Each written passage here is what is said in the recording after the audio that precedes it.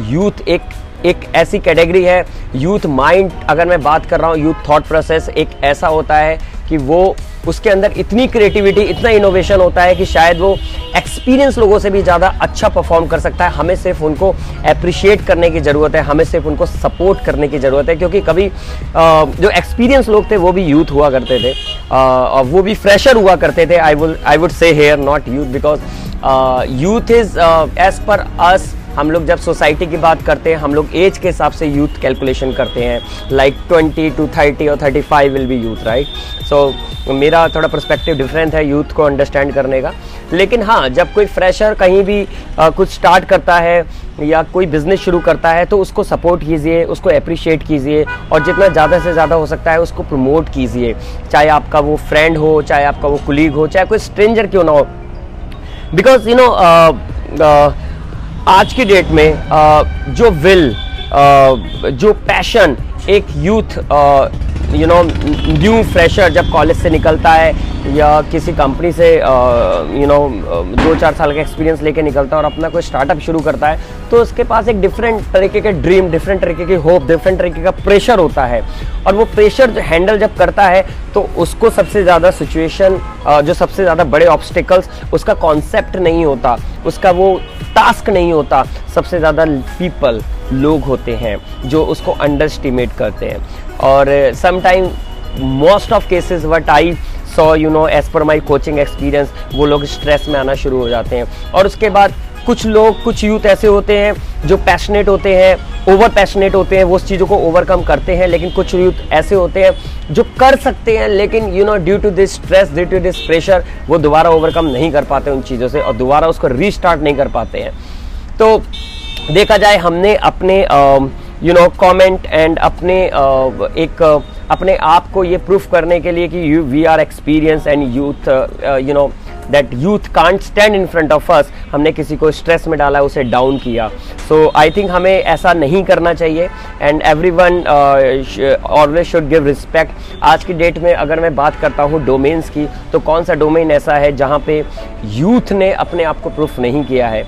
आजकल होता ही है ये, अगर हम बात करते हैं, you know, like let me start from me as well, you know, because I had the personal experience when I started life coaching. So when I was talking to people and you know I was providing life coaching, so पहली बार ऐसा ही होता था, इंसान मेरे को देखता था और कहता था, ओ तुम्हारी एज क्या है, तुमने लाइफ देखी क्या होगी, right? So what I told you is not all about age, it's all about your brain, your creativity, your innovation, your passion, your desire. So कभी भी एज के हिसाब से कैलकुलेट मत कीजिए इंसान के पोटेंशियल को, हमेशा उसकी थॉट के हिसाब से, उसकी एक्टिविटी के हिसाब से, उसकी परफॉर्मेंस के हिसाब से हमें कैलकुलेट करना चाहिए। तो you know I had also face the same issue, but yes, मैं उन चीज़ों से ओवरकम हुआ और मैंने धीरे धीरे यू नो कंसिस्टेंसी मेंटेन करी अपनी परफॉर्मेंस में, अपने डोमेन में।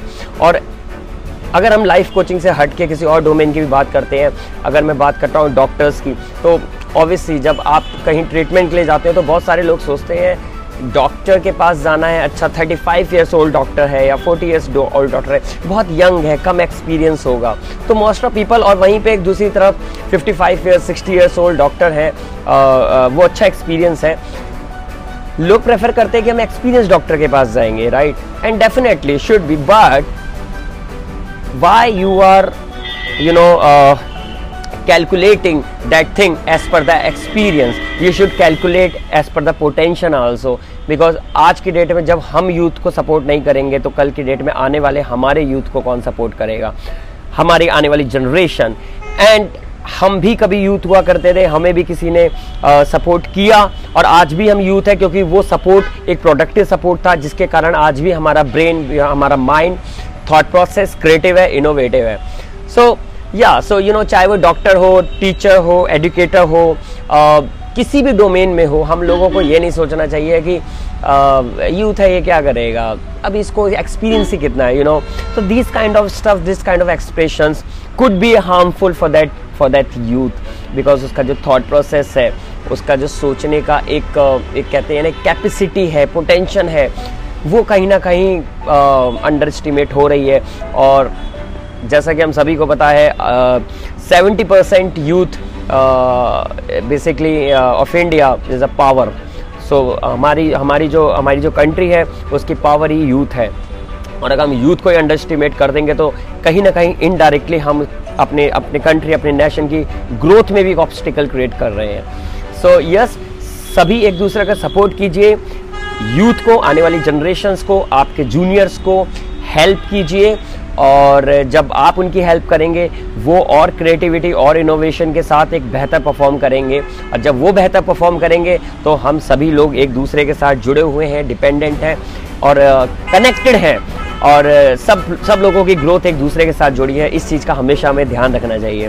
तो आइए एक दूसरे को सपोर्ट कीजिए और हैप्पीली एक हैप्पीनेस के साथ इस साल को आगे बढ़ाइए, और साल के आखिरी तक कोशिश कीजिए कि अपने ब्रेन, अपने थॉट प्रोसेस, अपने आप को यूथ बना के रखिए, क्योंकि आप आज भी यंग हैं, आज भी यूथ है.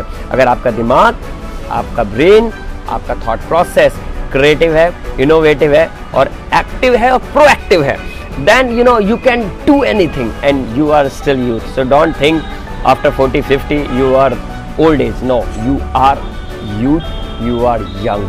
So understand this definition. Or yes, from age perspective also, let's support to freshers, let's support to these youth also. They will be future of our nation, they will be future of our society also.